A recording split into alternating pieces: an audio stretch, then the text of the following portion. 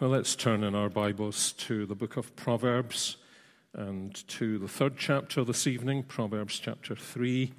If you're using a church Bible, it's on page 637.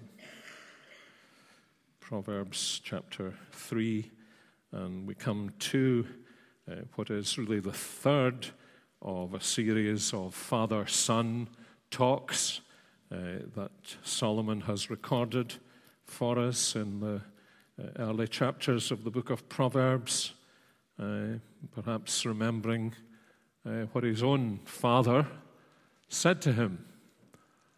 So although these are not the Psalms of David, for all we know they may be in their original form the talks of David. My son, do not forget my teaching, but let your heart keep my commandments. For length of days and years of life and peace they will add to you. Let not steadfast love and faithfulness forsake you. Bind them round your neck. Write them on the tablet of your heart. So you will find favor and good success in the sight of God and man. Trust in the Lord with all your heart, and do not lean on your own understanding. In all your ways acknowledge him, and he will make straight your paths. Be not wise in your own eyes. Fear the Lord and turn away from evil. It will be healing to your flesh and refreshment to your bones. Honor the Lord with your wealth and with the firstfruits of all your produce. Then your barns will be filled with plenty, and your vats will be bursting with wine. My son, do not despise the Lord's discipline, or be weary of his reproof. For the Lord reproves him whom he loves, as a father the son in whom he delights.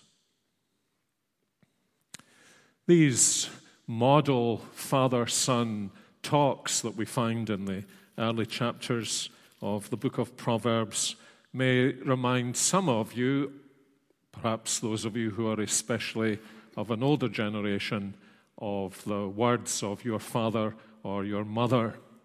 And this particular talk is probably the one that you remember your mother or father saying to you, "Now you must always remember." Or if they were of a more negative cast, "Now, Sinclair, I'm giving it away here, you must never forget." And when they said that, they were wanting you to highlight what they were teaching you. They were wanting to teach you that there are principles that you would find recurring again and again in life. And since in an older generation, parents were usually somewhat wise, they wanted to teach you to think and live from first principles. They understood that life is not one of those chocolate bar machines that you sometimes still see where you put the money in the slot, you choose whatever you want, and if the money goes in and somehow or another the machine is still working, your chocolate bar comes out. The book of Proverbs is not a machine that spits out answers to every situation. The Proverbs are made up of these pictures that grab our imagination, as we've been seeing, in order to touch our affections, in order to direct our wills, so that we can have experience before we have the experiences. And we can apply the picture and the principles to all kinds of situations. And here in Proverbs chapter 3, the father is anxious to emphasize to his son some of the biggest principles of a happy life, of a good life, of what the Bible regards as a godly life. There are two passages in the opening books of the Bible that in a way summarize the Bible's whole message. The first is what we call the Shema. Hear, O Israel, the Lord is one God, and you shall love him with all your heart and your soul and your strength. And then there is another word, because God's people are conscious of how far short we fall of perfect love for him. And that is the word that the high priest was told to pronounce upon the people once the great annual sacrifice to atone for their sins had been made. And he would come out and pronounce what we call the Aaronic blessing. The Lord bless you and keep you. The Lord turn his face towards you, and the Lord give you peace. And you'll notice that that blessing is reflected in what the Father is saying to his Son in chapter 3. Do not forget my teaching. Let your heart keep my commandments for length of days and years of life and shalom. That is not, first and foremost, what we call peace in our hearts. Shalom is the well-being of our whole lives. Shalom is the bringing of our lives into a right relationship with God, the beginning of the transformation of our lives so that we begin to reflect God. Shalom is living out the first answer to the first question of the Catechism. What are we for? We are for shalom. That is, to glorify God and to enjoy him forever. And ultimately, of course, that is what the Bible views here as the good life. And here is a father who is imitating the heavenly Father. And he wants to draw his children into the vision of the good life, of the shalom life, of poise and dignity and confidence in God and love for others and the fulfillment of a desire to know and serve the Lord and to find a fellowship with his people that can be found nowhere on earth, in which strangers who will come into the community, the old covenant community as well as the new covenant community, although they cannot understand the first principles that create this, they see for the first time in their lives relationships as they were meant to be, lives as they were meant to be lived, children, parents, elderly people being treated as God intended them to be treated. And it's very interesting that the very thing Paul later says to the Ephesians in Ephesians chapter 6 is beautifully illustrated in this chapter. One might almost think that Paul had derived what he says from this chapter. Children, obey your parents in the Lord, because this is the first commandment with promise. And fathers, do not irritate your children. Now, there's a hidden connection here that emerges actually way back here in Proverbs chapter 3, and it's this. The father telling his children that his children have to obey him can be profoundly irritating to the children. So how does the father encourage that kind of obedience? And you notice he's doing it here in chapter 3, verse 1, my son, do not forget my teaching. And the Father here gives us this beautiful illustration of how that is to be done. And it's fairly obvious in this passage. On the one hand, it's a series of commands, a series of imperatives. Let not steadfast love and faithfulness forsake you. Verse 5, trust in the Lord with all your heart. In all your ways acknowledge him. Honor the Lord with all your wealth. Do not despise the Lord's discipline. These are imperatives. These are commandments that are given by the Father to the Son. So what is he doing here that means these commandments do not irritate the Son? Well, it's fairly obvious, isn't it? He's giving him reasons for the commands. He's giving him promises in these commands. And you'll see if you read through this passage, preferably out loud, the Bible was written not to be read to yourself, but to be read out loud. And it's always the best way to read the Bible, to read it out loud. If you read it out loud to yourself, you'll notice that all of these exhortations are grounded in promises that are given. It's as though the Father is holding out to his Son what I've called the good life. And all of these commands are teaching the Son the pathway of that good life. Walk in this way, because it's in this way that all these treasures are to be found. And so as you read this passage out loud, you find words like for, do this for, because, or do this and so, or do this and it will be, or do this then, this will happen, or do this because these things are true. And so, while the book of Proverbs, to the outsider who doesn't read the Bible with faith or looking for faith, and that actually has included many readers of the book of Proverbs who simply think this is a kind of long list of things that you should do, if you don't have faith and don't see faith, then all these Proverbs are is a bunch of irritating commands.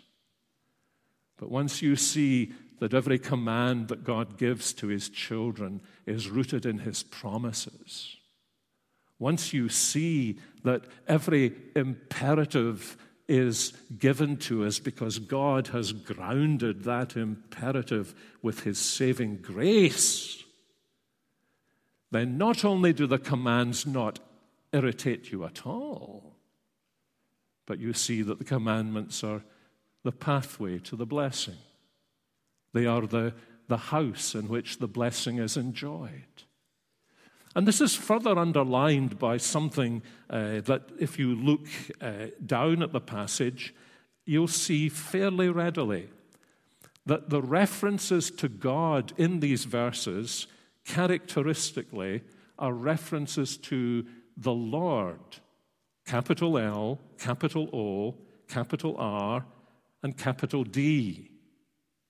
And when you see that in the New International Version, the Church Bible, or the English Standard Version that I'm using, that's the signal the translators and the publishers are giving to us that the word that lies behind Lord here is the covenant name of God, Yahweh, what used to be translated Jehovah.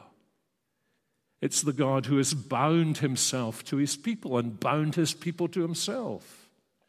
It's the God who has redeemed them. It's the pattern we actually find in the giving of the Ten Commandments. It's because I am the Lord who has bound you to myself, who has brought you out of the land of Egypt, out of the house of bondage, delivered you, redeemed you, saved you. It's because that's who I am. Therefore, does not it clearly follow you should have no other gods before me? Does it not clearly follow that the life I want to bring you into is the good life? Do you not understand that if I have redeemed you, my desire is to bless you? And do you not understand that if you do not walk with me and towards me and behind me, You will walk away from the blessings that I intend to give you. And so all of this is suffused with an amazing sense of the sheer goodness of God. That as a redeemed person, he's calling me to live a redeemed life. Or to put it this way, as a son in this family, he's calling me to the family lifestyle. And here the Father wants to emphasize to his Son how good, how blessed this family lifestyle is. And we can sum up his exhortations to his Son, I think, in 4 basic statements. The first in verses 3 and 4. That our first response to the covenant Lord, when we come to know him as our covenant Lord and Savior, the first response is to love the Lord. And he uses this very common expression, often used of the Lord himself in verse 3, let not steadfast love and faithfulness forsake you. And of course, you're almost bound to ask the question, whose steadfast love and faithfulness is he speaking of here? Is he saying, don't let the steadfast love of the Lord and his faithfulness forsake you? Hold on to him? Or is he saying, show steadfast love and faithfulness in your response to him? Well, the answer is yes, isn't it? It's only because of the first that the second is possible. So here he's bringing his Son into this fellowship with the God who has shown covenant love. And he's saying to him, like Father, like Son. You have been shown covenant love. You have seen the faithfulness of the Lord. He has never let you down. He's kept his longest standing promises. He's kept his most difficult promises to you. Now you express that godliness in your life. Because that's part of the good life. The good life is the godlike life. And he goes on to speak about this. Let not steadfast love and faithfulness forsake you. You need to bind them around your neck, and you need to write them on the tablet of your heart. Which means you need to take hold of the steadfast love and faithfulness of the Lord. And then you need to express the steadfast love and faithfulness of the Lord. And alas, we are now in a season of history when love has become an emotion. But in the Bible, love is a decision, whatever your emotion. Love is a decision. And this is what he's saying. He's saying, the steadfast love of the Lord calls you, my son, to a major decision you have to make about whether you are going to seek to be like your heavenly Father or not. It's not something that happens by accident. Spiritual growth does not happen by accident. It happens through the decisions that we make, the choices that we make day by day. Here we see somebody who is in great need. We are told to bind steadfast love to ourselves. On what basis are we going to show steadfast love to that person who is in need, whom we find angular and difficult? Not emotion, but decision. Decision that's based on our sense that that's where we are by ourselves in relationship to God. And he has shown steadfast love to us. And as we are bathed, immersed in that steadfast love, we are called by God's word to express that steadfast love to others. And you notice what he says this leads to, soul. So what will that lead to? It's very interesting, isn't it? This will lead to favor and good success in the sight of God and man. Now, this is one of the reasons I say the Proverbs are not a chocolate bar machine that you put one thing in and you're guaranteed to get one thing out. Actually, maybe they are like chocolate bar machines, because you may put one thing in and get absolutely nothing out. That is to say, there are malfunctions in chocolate machines, and there are malfunctions in the world. But you know, at the end of the day, this is generally true, and as believers, we mustn't lose sight of it in the sense that we have that the world is all against us. That this godly life produces favor. That is to say, it produces a sense in people that there is something possessed by believers that is enviable, that they themselves do not possess. And that draws them to a decision, which is either to love it and pursue it, or to hate it and destroy it. So we should not imagine that what he means by favor is that we will become flavor of the month, but that there will be characteristics about our lives that are undeniably desirable, even if for some people the cost of drawing to Christ and discovering that for themselves is far more than they're willing to bear. And over the years, as we have established relationships with people, that will become more and more obvious to them and perhaps even to us. We may not see this when we are young. That's the point of him teaching his son when he is young. You may not see this when you are young. It's not obvious to you, but it's the promise of God. And his promises have never failed. So he says, the love of the Lord leads to good success. So that really raises the question, doesn't it? What do you think good success is? What do you think good success is at the end of the day? What does it amount to? Does it amount to something described in worldly terms?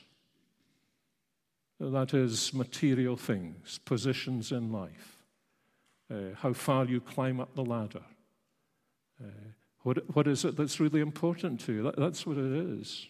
What is this good success? Well, what is good success in the Bible's terms? Good success in the Bible's terms is, you know, God is smiling on your life. And when God is smiling on your life,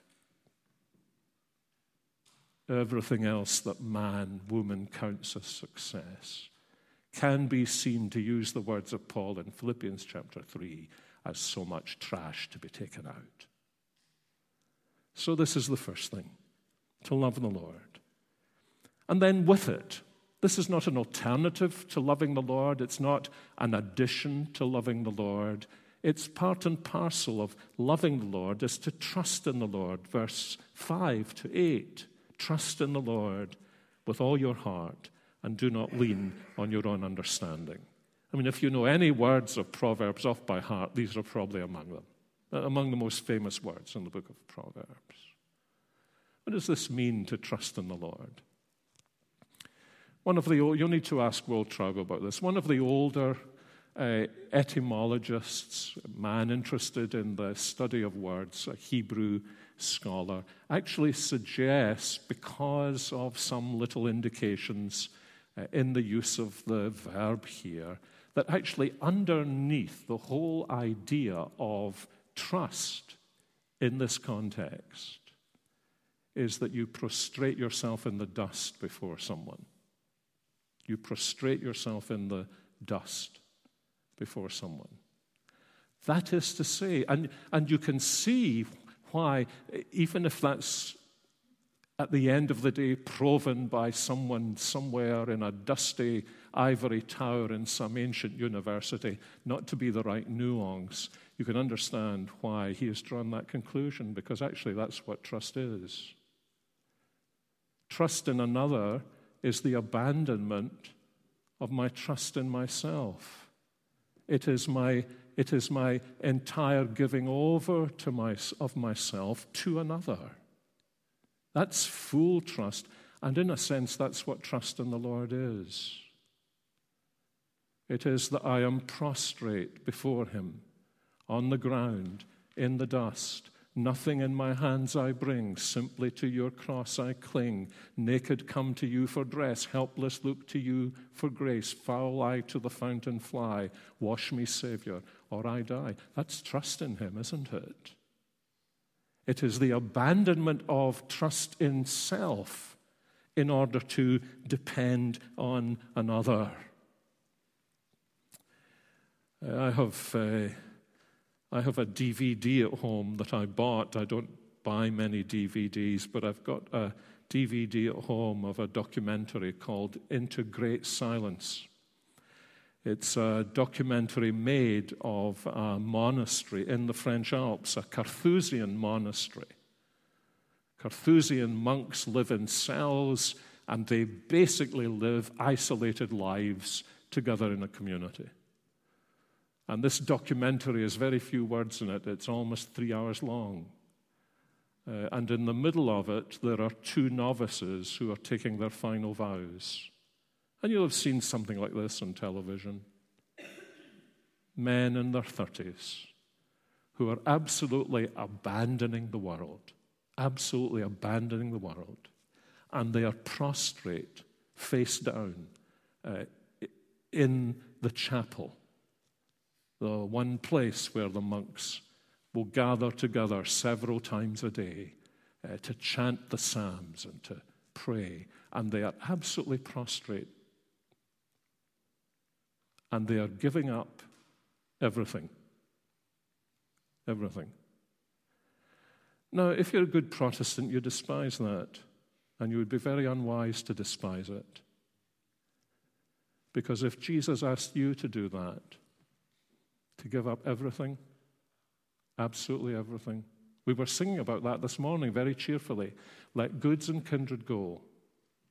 Goods, kindred, this mortal life also. The body they may kill, etc. We sang that with great gusto this morning. But you know, when you watch people do that, if you've any sense of sensitivity, the thing it does to you is it begins to reveal to you the things that stick to your life like superglue, that you only realize are stuck there when somebody wants to take it out of your hand. You know what happens, don't you? You know, many of you have children, give it to me. And you give it to me, and there's a battle, and another battle. And that's such a picture of the spiritual life, isn't it? We loftily despise people who have gone into the desert to be monks because they should be living in the world, and we don't realize that, was it Tennyson that wrote, "The world is too much with us." And we trust in it, in our position, trust in our brains, trust in the good track that we've got for financial success, in the job that we have. But you see, trust in the Lord is saying, I have nothing and I am nothing. But now I am yours because you are everything and you have everything and you've promised to give me everything that I need. And you see, the reason you're able to do that is because of the steadfast love and faithfulness of the Lord. How can you possibly do that? That's sheer madness in the eyes of the world. I know if I've ever mentioned a letter I wrote in ye ancient days when there was an evening newspaper in Glasgow. I read a letter written in by a desperate mother. Will somebody please tell my daughter, first person in the family tree who's ever gone to university, got a university degree, and she's going to be a missionary. Someone please tell her she's wasting her life. She's wasting her education. Oh, well, we can piously say somebody should have told that mother Jesus has called us to do anything, go anywhere for him. That's trusting him. Until we ask ourselves whether we're prepared to go anywhere and do anything for the Lord Jesus. And you see, steadfast love bound around our necks leads, says the Father, to a trust in the Lord. That means, now notice what it means negatively, that we stop leaning on our own understanding. And my, how much we do this. I was watching an interview recently with Andrea Scholl, whose name will be familiar to those of you who don't spend your time watching heavy metal DVDs and things like that. He's probably the greatest countertenor singer in the world. That means he sings as though his voice had never broken. And he has a fabulous, fabulous voice. And he has, for someone who is such a great singer, an interesting modesty, both in presentation in public, but also when he talks about his art. And in this interview, he was talking about the development of the voice, and he said what I thought was a very interesting thing, because it happens in so many spheres of life. He said the great danger for the really outstanding young singer is that he falls in love with his own voice. That's what narcissism is, isn't it? You fall in love with how you view yourself. And we do, don't we? So why should he emphasize this? Well, there are two reasons. One is, this is a very common thing when we're young, if we've got gifts. We fall in love with our gifts. In my trade, you meet people who love teaching the Bible. And so they think they're called to the ministry because that's where you get to teach the Bible. But that's what they love. They don't love the people that they're teaching. They don't want to bring the Bible with love on their knees to the people. What they want to do is teach the people. I've had people coming to me elsewhere in churches saying, if I join your church, can I teach a Sunday school class? Meaning an adult Sunday school class. Meaning preferably one of the big, maybe 200 people. If I join your church. Because I love teaching. And that's my gift. The question of whether you love people is irrelevant. Because you've fallen in love with your own voice. You've fallen in love with your own gifts. You're trusting in your own understanding of who you are. And because it takes so long for us to find out who we really are, it's especially a challenge to us when we're young. And here's another reason why he says these very serious, important things to his son when his son is young. My dear young friends, it's because now as an elderly man, I'm able to say this: if you don't deal with them when you're younger, they'll come back to haunt you when you're older. They don't just go away. They return. They're sleeping. So this is heavy, isn't it? But look, it's heavy, but it's based on great promises. In all your ways, acknowledge him. Him first, Lord. Lord, you first. You first. Forget about me. You first. And he will make your path straight. Isn't that something? Is your path straight? You know, the way ahead. Is your path straight? Could it be that the way ahead is not straight because you're trusting in your own understanding? And that's why you can't work it out. And he's saying this, look, when you trust in the Lord, he will make the path straight. Yes, actually, what he may do is say to you, as it were, now, I think I need to test that trust you profess. So it's going to be dark for a little while so that you understand you're trusting entirely in me. But my path is straight. And you may say to him, some of us looking back in our lives, if we described our lives, we would say, boy, they've been zigzag, zigzag, zigzag, zigzag. No, that's because we're half blind. His path has been straight. But the only way that you will be on that path is if you trust him with all your heart and lean not to your own understanding.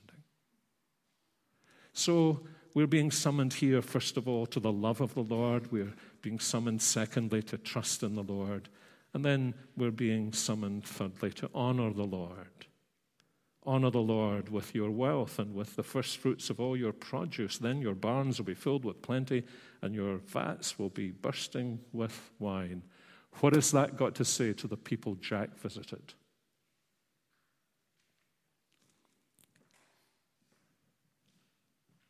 That thought cross your mind? Oh, this business about plenty. You know, every so often you meet a Christian who asks that question in order to defend themselves against God's summons to them. What about these people? What about these people?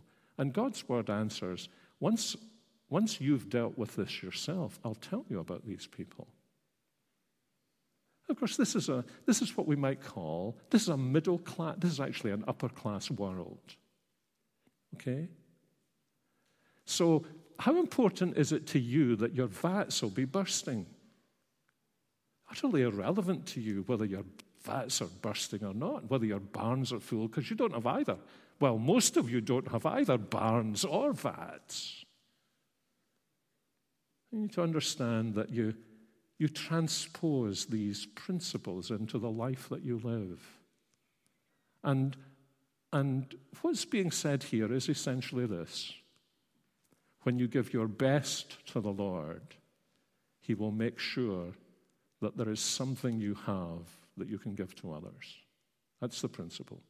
When you give your best to the Lord, there's something you have that you'll be able to give to others.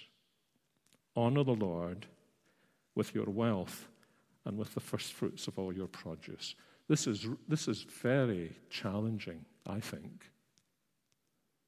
That means when you find out when you graduate what the salary is going to be, or when you get a raise, if you get a raise, first question, how am I going to honor the Lord with this?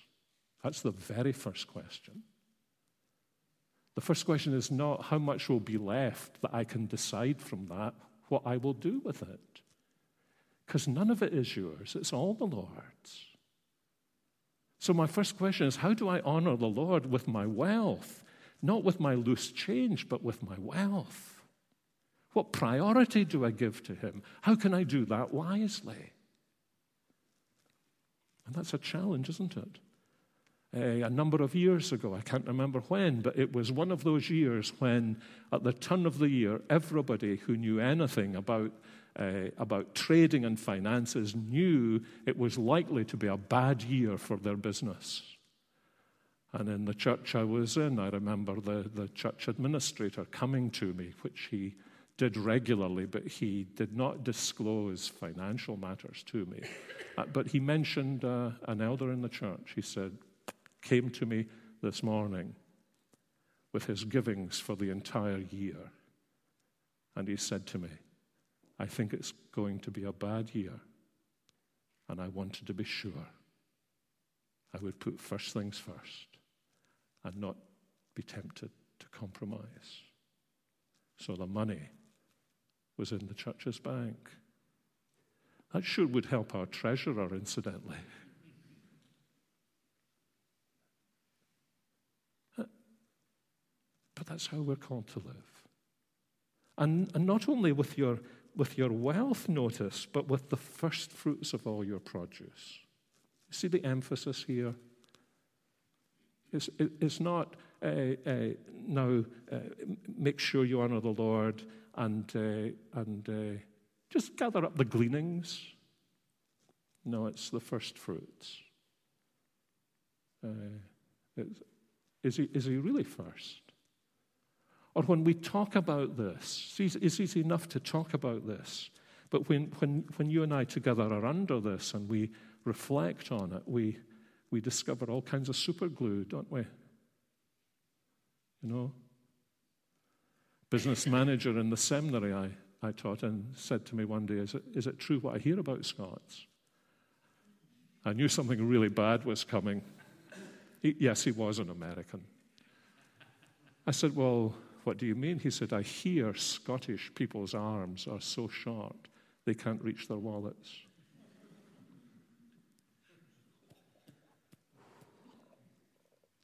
That's not true of all Scottish people. But is it true of you? God's arm is not shortened that it cannot save, but my arm may be shortened that it cannot give. And that is a challenge, isn't it? About the lifestyle, the level of lifestyle I choose. What's the first principle of the level of lifestyle I choose? Is it actually focused upon me, upon us, or upon him, and therefore upon them? And you see, if this is built in when we are young, train up the child in the way the child should go, and when they're older, it's a general principle, they won't depart from it. And you see that in the generations. And this is why what happens to us when we are young Christians, what we build in when we are young Christians, is foundational to everything that will happen when we are older Christians.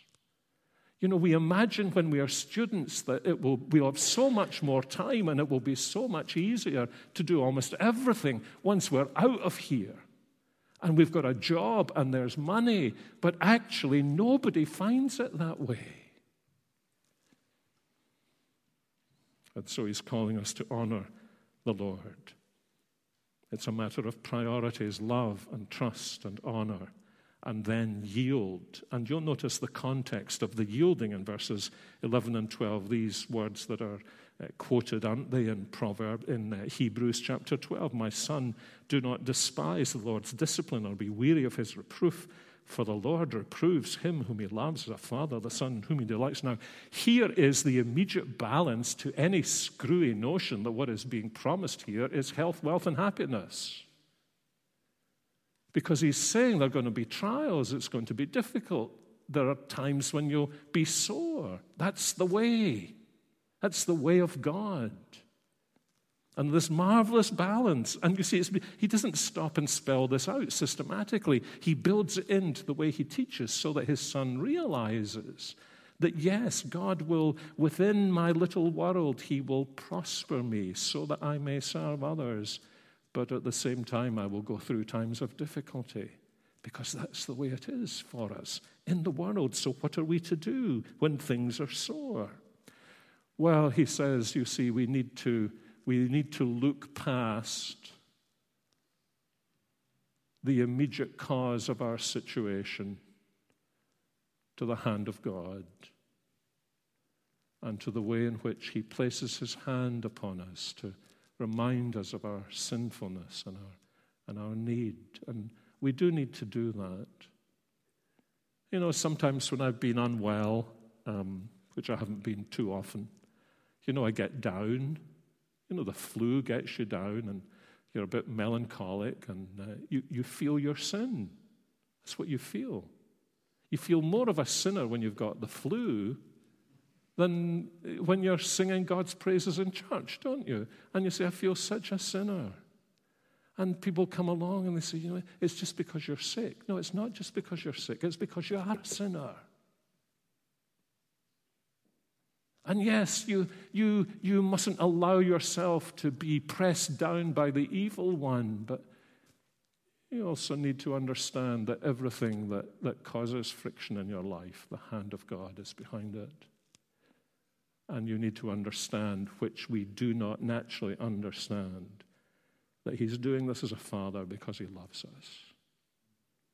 As Hebrews says, it's actually proof positive that we really are his children, that he disciplines us. Now, that's pretty countercultural, isn't it? You love your children today, you don't discipline them. The reason you don't discipline them is because you're frightened of them. You don't know how to parent them. You're lost for principles. You're awash with what the world says, and you're terrified that you're going to lose them if you say no to the little darlings. Well, God has got much better wisdom himself than that when he rears his children, because he understands that this is the way he will polish our graces, bring us to depend more and more upon him. And if you think about it, at the end of the day, this is the only way he'll make you more like Jesus. He will not make you more like Jesus without some pretty heavy chiseling, will he? He'll not make your life remind anybody of the suffering, triumphant servant Jesus if he doesn't do some chiseling in you. Because it's so often in our response to that our relationship to him grows. And that's what he's saying here. He cares enough for me to discipline me. And he's confident enough in his work in me and the gift of his Spirit to me and the vision that he has for me, that through this he'll make me more and more like the Lord Jesus. And incidentally, speaking of the Lord Jesus, did you notice the hidden clue in these verses? Were you so caught up in the sermon that you missed the hidden clue? What's the hidden clue? Well, it's the hidden clue to which the answer is found at the end of Luke chapter 2, isn't it? Do you see that earlier on? In this pathway, verse 4, you will find favor in the sight of God and man.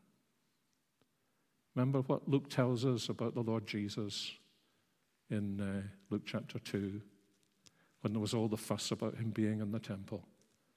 That he went down home and he was obedient to his father, adopted father, Joseph, and his mother, Mary. And he grew in wisdom. Oh, maybe he was reading the book of Proverbs. And in stature. And in favor with God and man. This is, at the end of the day, for us reading it as people who have the New Testament, this is how God will make you like Jesus. Because that's how God made Jesus like Jesus. And if it's the way he made Jesus like Jesus, we shouldn't think for a moment there's any other way at his disposal to make the likes of us like Jesus. So we actually know more than the Father did, don't we? Because we know what the end product of this is. It's being like Jesus. Why is that so important, my friends? Because listen to this. I believe this with all my heart. Nothing that isn't like Jesus can possibly last for eternity. Only what reflects Jesus will last for eternity. In this church, in our lives, in our children, for those of you who are parents or are going to be parents, the only things in these beloved children you have that will last for all eternity will be what becomes like Jesus. It's this wise, and it's that important.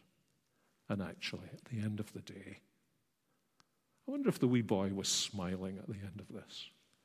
At the end of the day, this is what puts a smile into our lives and on our faces. Because we know, if anybody asks us, what's happening in your life? You know, at these meetings of ministers, that's what they sometimes ask, what's happening in your church? You know the best answer? Actually, we're all becoming like Jesus. That's what's happening in our church. And when someone asks you, what's happening in your life? It may take them a minute or two to recover from the answer, but it's a terrific opportunity to witness, isn't it? Well, the best thing that's happening is I think I'm becoming more like Jesus. Well, may God bring that to pass. Let's pray. Our Heavenly Father, thank you again tonight for your word and for this shared experience we have of going on a kind of adventure as we open it and as it's expounded to us and as your Spirit takes your word and works it into each of our lives, applies it to each of our situations in ways nobody else knows. This is what's so marvelous about being in a church where your word is really preached and it's expounded and your Spirit helps us and he's with us. That absolutely none of us knows how the Spirit has applied the single exposition to so many lives. And it makes it so clear to us that it's your word that does the work. It's not the person who preaches. It's not that we are in a congregation where we're all listening. It's because you know what you're doing and because you want to make us more like Jesus. And so we pray that you would help us to bind steadfast love, faithfulness into our lives, to trust you entirely, to love you, to yield to whatever you do in our lives because we want to yield to you and to say, Father, you're our Father. We know you will do everything well. So whatever you want to do in our lives, take our lives because you gave them to us. We give them back to you. We want them to be yours. We want to be like Jesus for all eternity so that when he sees us, he'll see a reflection of himself. And when we see one another, we'll see little miniature reflections of our wonderful Savior. We pray this in his name. Amen.